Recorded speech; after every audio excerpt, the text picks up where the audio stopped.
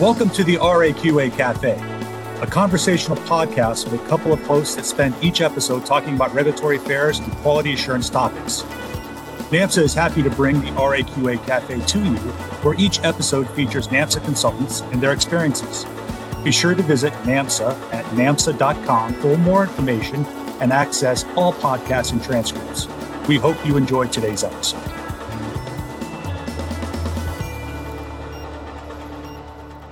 Welcome to RAQA Café, a NAMSA MedTech podcast. This is episode 4, the role of software in healthcare.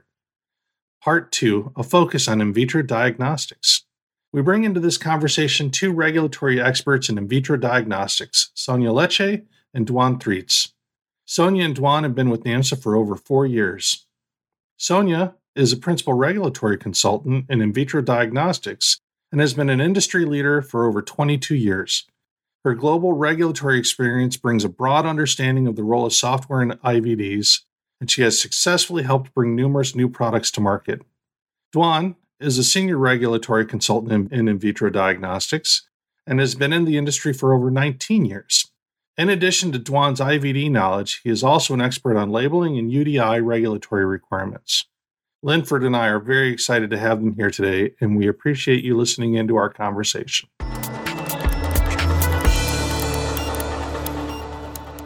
Hey, Rich, we're back again. Episode 4. Welcome to the RAQA Cafe. We have 2 wonderful guests, Rich, for us today. They're going to teach me all about the IVD space, define the term IVD so we actually know what it means. But yeah, Rich, welcome. How are you doing today? Doing good, Linford. So, episode 4, it's exciting. And you're not the only one who's going to be learning about IVD. So, I've dabbled in it, but I'm glad we've got 2 experts in the room today because I know enough to be dangerous, but not enough to be considered an expert by any means. So we're really excited to have Duan and Sonia with us today. So thanks for joining us. You guys are coming from, Chicago and Houston. So I'm sure very similar weather patterns for both of you today. More similar than you think, Rich. More similar than you think. We're actually getting what we call a cold front here in Houston right now. So we have a balmy 30 degrees here, so it's nice for January. I'll take it. Yep. Yeah. We're at 55. So, but this is just coming off of 70 degree weather in January. Lucky. All right. So what are you drinking, Linford?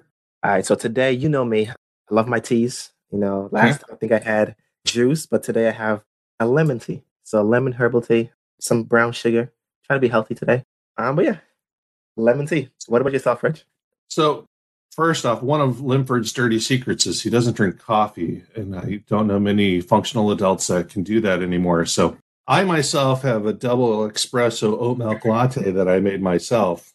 Unfortunately, I made it like a half an hour before this call and let it sit, so it probably needs a good warm up. But we're going to drink what I have here. So, what about you, Sonia? What do you have? I've got a water in glass, not plastic. Is it tap water? Is it filtered? Is it? It is filtered water in glass. I bought a bunch of these on Amazon about 4 or 5 years ago, and so every night I'll fill them up, and in the day I'll try to plow through them. And it's just my little corner of the earth that I'm not, contributing plastic to. Good. And what about you, Duan? I am now drinking good old filtered H2O. I had my Dunkin' hazelnut coffee earlier prior to this. So yeah, I love Dunkin' Donuts coffee. French vanilla, hazelnut, original. I love it. You should move to the Boston area. I mean, that's the capital of Dunkin'. Oh, is it? I didn't know that. It is. It's like, they say Starbucks is on every corner. No, in here it's Dunkin', it's on every street. Really? Dunkin's across the street from itself. It is across the street. Wow. Okay. Yeah. They're not our sponsors, by the way. So, all right. Well, today's conversation is talking about software, but software from the spin from the IVD world. And, both of these areas of healthcare are actually relatively new to, increased regulations and increased scrutiny, I would say, and probably the two fastest growing areas in healthcare. So both the IVD world and the software world is really where we're seeing a lot of products coming to market. So we wanted to bring the two of you on board to just have a conversation about, what you've seen, where do you think it's going, what are your experiences, and I think the very first question, and I'm sure some of the audience clearly knows the answers, but there might be audience members that the 5 people that listen to this, probably my parents, don't don't know what IVD are or IVD is. Sorry, I always add the R now because that's what we're all thinking about. But what is IVD, and how would you compare it to regular state-of-the-art medical devices? And Sonia, if you want to go ahead and answer. Yeah, I can dig into that a little bit. I mean, I'm not giving you a word for word from the guidance or from the CFR, but I can definitely tell you that IVDs are in vitro diagnostics. A lot of people, when I tell them that, they think, oh, IVDs, you're doing such a wonderful thing for people who can't have children. That's not what that is. IVDs are in vitro diagnostics, and it's typically a specimen that can be taken, that can be sampled from a patient, a person, someone, or even it can even be in like whole blood products, like blood bags, and that can be also sort of diagnosed or enumerated. And there is a vast array of IVDs. So my main background has been in oncology and infectious disease and hematology, which is like basically enumeration for the result to be sort of ascertained by a physician. Like they would look at the numbers that are coming out from a hematology report, types of cells, Rh factor, things like that, and then they could make a determination. So it's really not technically diagnosing anything, it's quantifying. So again, there's a huge array. And I would say software in relationship has always been a part of IVDs for me. I mean, I've been in IVDs since like 2002, 2003, so almost over 20 years in the business of IVDs specifically, not med device, not anything else. And my touch with software in IVDs was always as a part of a system. So an IVD diagnostic, like I said, happens outside of the body. So it's typically a sample that's processed in some sort of a way, prepped, put through an assay that's run on an instrument that has a software, that has a readout, that has a report. So it's this long string of products and things, but software was definitely a component of that. And it did need to be on point so that all the other work that was being done and everything else that was involved would not be wasted or not be, it would be appropriately a part of the product. And so validation of software in my perspective from even 20 years ago has been, paramount and kind of out in the front to be, like Abbott. When I was working with Abbott, it was do it right the first time. Okay. So it would have to be that, software and everything else, all the components. It was another component. Okay. So we often hear the terms software in a medical device and software as a medical device. Am I correct in thinking that an IVD would almost always be software in a medical device? Or are there IVD? Is there the possibility of having IVD product that's software as a medical device? I've never thought about that. Yeah. There's an entire guidance governing that now more recently, now that things have been geared toward AI and applications and algorithms and, software that is in I'm talking typical, meaning 20 years ago, but non-typical devices, which wouldn't be like an analyzer system or a platform. It would be like a handheld or a chip reader or something like that. So there is software standing alone, being sold separately and validated separately and, submitted separately. So yes, it can be a separate. I would say to make it more intuitive, just for the audience. I mean, anytime you think about software as a medical device, just think about your smartphone, your smartwatch. I mean, this thing right here. Not too long ago, the Apple Watch was approved as a medical device. I mean, what's that, about 5 years ago? So yeah, laptops, computers, things like that, right? Yeah, if you just want kind of like that simple example, I would say stuff like that. It's interesting to me with just talking about software is that what I think I've seen in my experience with dealing with clients is that oftentimes they're either software developers that are getting into the medical device industry, like I'm sure with what's happened with Apple, or they're medical device manufacturers trying to develop software, right? And it's very rare that you find somebody who's got experience in both. Those are almost kind of the unicorns in our industry. It's kind of the same way, maybe 10 or so years ago when we started to create combination devices where we started, putting drug-eluting stents together and things like that, where it was hard to find somebody who had the pharmacy background or pharmacy, wrong industry, pharmaceutical and a medical device, and figuring out, okay, how do we regulate and how do we manage these devices? Well, I think, we've started to get an understanding of that. And I think that's more established now, but I think that's where we're at now with software and in vitro diagnostics, in that these are two fairly newly regulated environments. I mean, there's always been regulations, but the fact that you're now putting your peanut butter in my chocolate and you're putting my chocolate in your peanut butter, or I think that's where we're at. Yeah. And then there's, there's standalone. So interesting. So you guys realize, I mean, none of us ever want to think that we're the industry expert, but if you think about it, I mean, there's not a lot of people out there that know what you guys know or the combination of information that you know. So we're glad we have you. And I'm building on that thought as the expert. So, for example, if someone was to come to you with their IVD product or device, right? What is the first steps that you would do as a regulatory consultant? Like, what would you look at? Like, what's your regulatory planning process at a high level? Like, what information would you like to know to understand what their device is about and how that device may or may not work? Most of the time, like, my approach is, and again, everything I know, I pretty much learned from Sonia, right? Me and Sonia have been working together for years. So, she's one of many people who have taught me different ropes in approaching and helping a client. But I think one of the first steps is to see where the client is at. A lot of times they have like really good ideas. All these people are smart, right?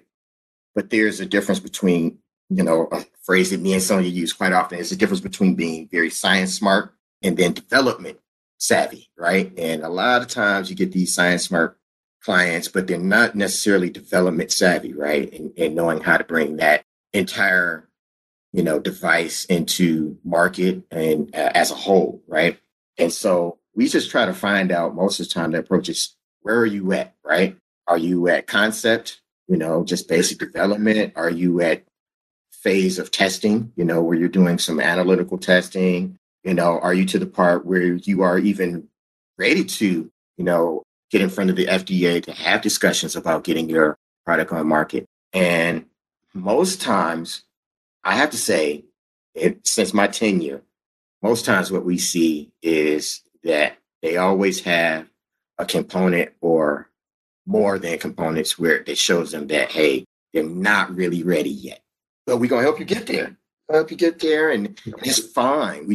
It's really most times we're proposing a reality check for our clients to say, yeah, it's good, but it ain't that good. And a lot of times we get in front of them and they be drinking their own Kool-Aid, right? Because again, these people are very science savvy. They think they got the latest and greatest thing, right? Since sliced bread. And that's cool. I want you to be sold on what you're developing. I mean, it's a really good point. I mean, you're right. We are constantly interacting with brilliant people, but nobody knows how to do everything. And, oftentimes it's their first foray into this highly, highly regulated environment. And so we're here to help navigate those pathways and identify gaps, because no matter how well you know your product, it's always is beneficial to have, an independent set of eyes looking at your stuff before you hand it to someone like, the FDA or a notified body. So it always goes back to the phrase that, my dad taught me when I was young was that, play to your strengths, delegate your weaknesses.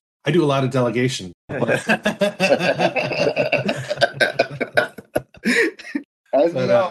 we all. Yeah. So we do get a lot of outside of the U.S. and inside of the U.S. developers or those that are focused toward development and want to commercialize. And I think in my mind, like I try to understand where is the core sort of drive, what's the driver of this product? And by that, I mean, what was their market study on the prevalence of the disease and or the problem, or what, how have they done their market studies to see where the needs are, number one? Because although FDA doesn't want to know on a commercial level, they do want to know on a public health level what benefit and what clinical benefit this is going to have to the general public. I mean, it can be even looked at in a global sense, not just the US, but FDA just happens to, and FDA, it's not FDA alone that has a very strict, regulating body anymore. Now we're seeing that arise in Europe. We've already seen that in Brazil, where Brazil was even tighter than the US. We've always seen that in Japan. We have always seen like internal testing requirements in China. And so it's not just the FDA and there's really no quick fix. I think developers, I encourage them to step back and say, okay, what's the driver of your product? How are your market studies done? Where do you want this commercialized? That's the question number one. And then number two, what is your product? Do you know exactly what your product is? Who is it for? Where does it start? Where does it stop? Those kind of questions are things that I would ask, meaning, is it for everyone? Is it for people that are at a certain place in the disease? And then the third thing that developers, it would be very important for them to look at, the risks involved, because the FDA and other regulating bodies are looking at products from a risk-benefit perspective. They really should stop and say, okay, if this diagnosis correctly, this could happen. If this diagnosis incorrectly, this could happen. We saw a lot of that backlash and I think damage from the COVID products, the EUAs, that were not completely validated. They were on an emergency level of regulation, and the false negatives were out there. We all know it. I mean, it's public knowledge now, so it's easy to say. And it's not any particular developer. Many of the products that were out there were either by, if you're a layperson taking a sample and it's not a good sample and it's being tested in hand and you're getting a little readout like a pregnancy test and it says no, then you're going to run around and say, I'm fine, it said no, when in fact it was positive. Or, I had a lot of people call me during that time, and I didn't know what an EUA was when this whole thing started. Now I do, a little too much, but people were calling me during the whole process saying, well, the line's really faint. I think it's probably on its way out. I was like, no, you're positive. You're positive. So these kind of things happened, and risk versus benefit is, what if the reader is looking at it as a maybe? That's not a choice and that's not an option. And those things need to be very, very crystal clear. So there is a risk in that. There's a benefit in knowing, but there's a risk in reading it wrong, not knowing, bad sample, all those things. And that is up to the developer. That's their responsibility to look at it from every which angle. If the buffer is expired, if there's, something denatures in the process, or, it has to be looked at from every which way.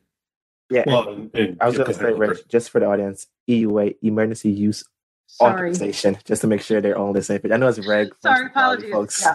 We actually use a lot of these terms, but I just want to make sure we're on the same page. Sorry, Rich, go ahead.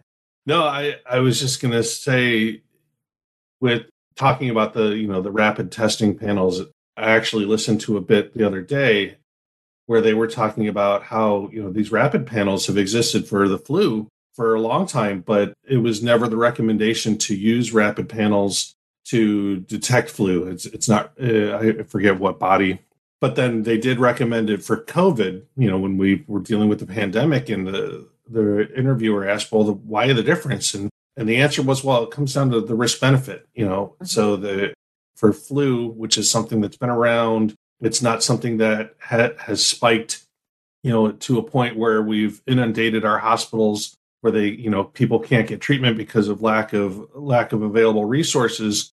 The benefit of relying on a rapid panel that might not be as reliable for many different reasons. Oftentimes it's user, collecting a sample by somebody who's never collected a sample versus going into a laboratory and having a trained person do it, can very much influence the test results. And there's only so much validation you can do, right, when you deal with, your user population.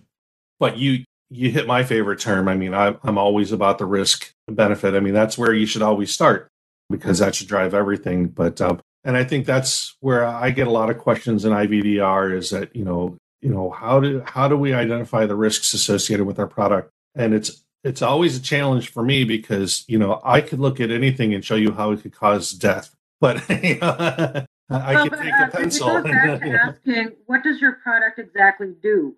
Yep. What do you want it to do? And then you evaluate the risks, because we find a lot of developers that are not, as Duan said, in their wisdom, think that they know what they want the product to do or how they want it to behave on market. There are clear-cut sort of lines and that need to be drawn, because whatever you're claiming in that intended use, you've got to be ready to back that up. And then, if you're able to back that up, that's great and wonderful and fine. But then when it gets into the user's hands, what are the risks, even if it's a physician, even if it's a healthcare professional, what are the risks in using the product itself, getting the sample? I mean, previously I worked on getting on a FFP, which are formalin fixed paraffin embedded samples, which come from a tumor sample, like cross-section. So there is a high risk in getting one of those, like from if someone has lung cancer, you really only go in one time and you do not go in again, because then there's an extremely high risk of damage to the patient. So those kind of things, they would have to assess the specimen itself. Is it just a blood draw? Is it a urine sample? Those are low risk. And then product performance risk, and then the actual diagnostic risk. So there's levels of risk too that need to be evaluated. Mm-hmm.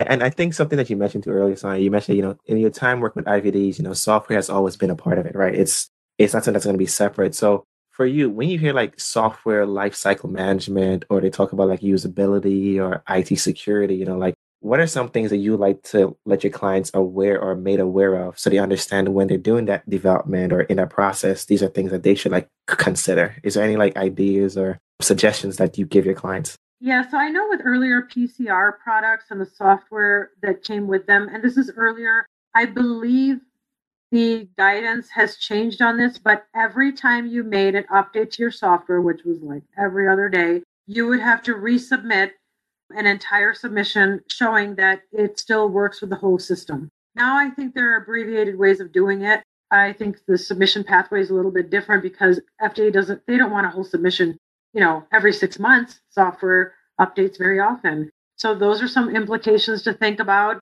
There are some other software, as far as like, is it out of the box software? Is it customized software? How is it being validated? And I think the newest thing that I learned within the last 4 years or so is data quality of what's going into that software to be quantified, calculated, whatever's happening, where that data is coming from. Is it consistent? Is it secure? There are many questions that go with that. And again, I don't have the guidance in front of me, and I'm sure there are several guidances that govern this, but just from a common sense point of view, if you want something in a recipe to come out with a nice cake, then you should have good flour and good eggs, not like good flour and bad eggs. And, it's not going to make a good cake. So it's that kind of an idea. I know it's simple. That makes sense. But yeah.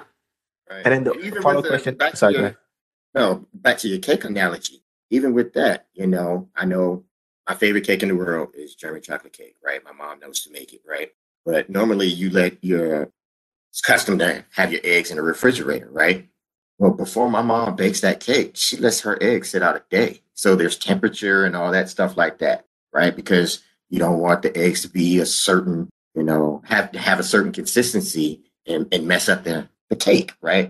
So again, it goes back to what Sonia said about, actually the specimen, right? How long it's, the temperatures of it, the specimen, the quality of it and how the data is being spit out that the software is getting, all that affects everything. And that all, goes back to Rich's favorite thing, risk, right? And so I know when developers are developing software as a medical device, right? There are a series of questions that they have to ask themselves in terms of risk and engaging low to high risk, right? Low, moderate, and high risk, right? And so again, all those things have to be considered. Yeah, and I was going to ask you, so, for us, we talk about all these things that they should consider, that they should do, but in your experience, what are some things you've seen from developers, right, that have been good? Like, did they come with their documentation in the right order? Did they have the proper testing? What are some examples that you could give us on, hey, I worked with client X and I liked how they did XYZ? Well, for me, sometimes a client coming in and being open to knowing what they don't know. Again, we get, I go back to the type of clients we get sometimes, right? Some of them are very smart.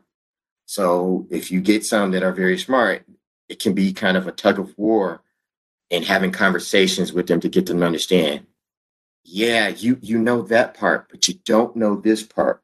And I'm trying to help you understand that part. We get clients in that's just ready and they're like, hey, look, we got it this far, but we don't know what we don't. We've never delivered up anything. So teach us. Being open to be taught, that's great. And sometimes, we do get those clients. Ever so often we get those clients in that they really have all their ducks in a row. And it just makes our jobs very easy and they're very transparent. I mean, that's the great thing, the transparency part, right? This is where we're at. However, we're stuck here on next steps, or we don't know if we have some gaps, right?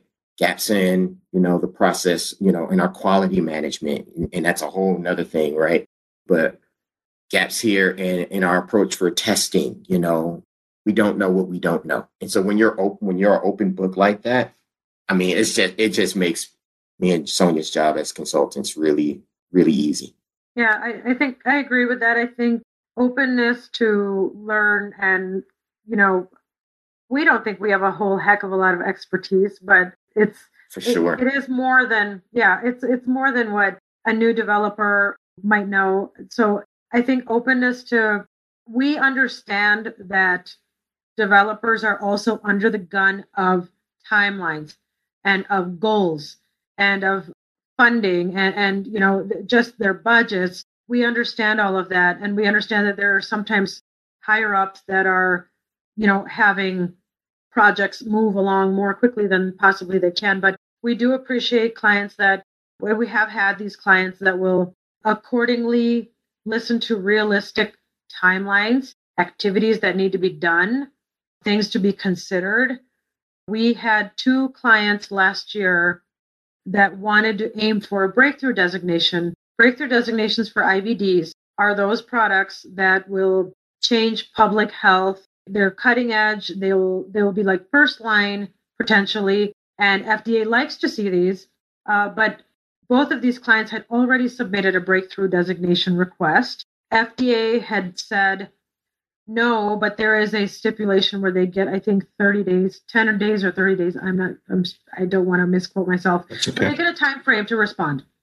So they asked us as NAMSA, what do you guys think? And both of them did this, which I very much appreciate. They said, if it is not appropriate, we'll pull it back. And if it is appropriate, please help us to push it forward. And for both of them, actually, it was not appropriate for them to go on. Instead of being, pushing back on us or insisting that we do it, they very gracefully accepted the fact that, okay, this is not the right time for us. We have a lot more work to do. Thank you, NAMSA, and your expertise. And so that kind of thing was very encouraging to say, as Duan said, clients who are willing to listen, clients who are willing to learn, and then, perhaps come back to us and go on. It's a very encouraging kind of a relationship. Yeah. I have to ask, this is something new to me. I don't know. So when you are looking to try to do something like you said, breakthrough designation, what does that do for the company or the product? Does it put it on a fast track, or is it? Yes. So again, these are those products, diagnostics that would potentially be changing to the current fabric of diagnostics. And FDA does encourage these. The unfortunate thing is a lot of them are not ready or they're not in that place yet. The assumption is that they would be, if the concept is there, yes, they will be sort of encouraged to come in for pre-submission, early collaboration as soon as possible. FDA will know who they are. The downside to that is that there's anywhere from I believe the maximum is like a 40% acceptance rate at best. So anything downward from that is a denial or a sort of a, so if you look in, you can even Google what has been designated a breakthrough, and there are very few, a handful. There are lots of requests of these, new and cutting edge. Again, developers who are wonderful geniuses at what they're doing, and they do have something that is very cutting edge. We get the most interesting products you have ever imagined. Yeah. I mean, from like iris reading technology, blood sample as opposed to a tumor sample. I mean, it's like revolutionary what's going on. And if you look back in the last 20 years, it has been revolutionary. You don't have to have your, lungs dug into anymore. You don't have to have, your brain dug into anymore. There are ways of capturing things like free cell DNA and lots of things that are not dependent on pathology, and they're more confirmatory. They're less judgment call. They're more yes, no, so things have changed. If you look at, and I won't give any numbers, but there are cancers that were death sentences not even 20 years ago, which are absolutely not that anymore. So things have changed in diagnostics tremendously. They have brought diagnostics to the forefront as a norm rather than an afterthought. So there have been things that have been done. And so breakthrough technology plays a part in that. And if the product is appropriate, we would, that's a function that we have in IVD at NAMSA here, is that we would review a breakthrough designation request. It would have to supersede what is currently the point of, care or the first line diagnostic for this time, and assure FDA that this will be even better over and beyond. And here's the proof why and how. Then FDA will consider it. And then funding is given to further develop that, funding, not by FDA, but, whatever sources are. So oftentimes it's a company initiative that if you get breakthrough designation, you'll get your bonus, you'll get the funding. So a lot of... Well, and most importantly, you'll get the product to market, and make a difference, because I think that's what we all want, right? Yes. We want to see those new novel products, those groundbreaking therapies that make a big difference in our world. So... Yeah, there are, like I said, I was just shooting off examples like, fiber optic rather than venipuncture, and Alzheimer diagnostic from blood, from, biomarkers. So it's just phenomenal what's happening. And I think we are standing at like the turning point, just because, in the early 2000s when the genome was mapped, it changed diagnostics forever. Yeah. To add to Sonia's, explanation on breakthrough, which was lovely, by the way, a lot of times what we see too with clients is that even if their product is just ahead of the class and all that, and everything that Sonia explained, the FDA does put you on a fast track, right? Into trying to get that product to market. However, you have to make sure that you warn your client too that, okay, they're going to put you on that fast track. You have to be ready to keep up with the pace. And I just had this conversation with a client yesterday. It's like that fast track is compared to like, just being on the highway, and then all of a sudden you're on the Autobahn with, just the regular approval, route, pre-submission and all that stuff, the regular approval route being just a highway.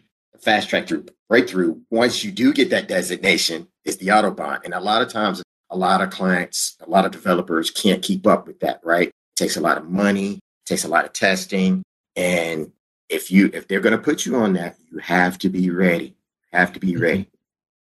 Thank you guys so much for your time today. We heard about baking a cake. We heard about, the fast track with the cars, I like the fact that you guys give us practical examples and stuff that we can think about, like your smartwatch or your computer, your laptop, right? Think about how that software is embedded, how it's going to be used, especially when we talk about IVDs. Rich, I have to say it again. We have to bring them back one more time, Rich. We have to bring them back one more time. I like to get them on the spot now to convince them that, it's recorded, they're here, they have to come back, and just dive a little bit deeper based on the questions that we are going to get from our 5 people that you mentioned earlier, Rich. We're shooting for 6. We're shooting 6. Okay, 6. But seriously, Sonia, Duan, thank you so much. We really enjoy this. We really like your insight, and please come back again and let's teach us more about what you do. Oh yeah, pleasure. Yeah, I'd be happy to. Awesome. Yeah, thank you for having us. Oh, yeah, anytime. You guys are awesome. Thank you again for listening to another RAQA Café podcast. We hope you found the discussion on software and IVDs interesting and hope you'll join us for future podcasts. At our next podcast, we bring Jack Risdahl to our conversation to talk to us about compliance pitfalls when setting up animal studies. Linford and I are excited to have him with us, and don't forget to bring your favorite beverage as you listen in.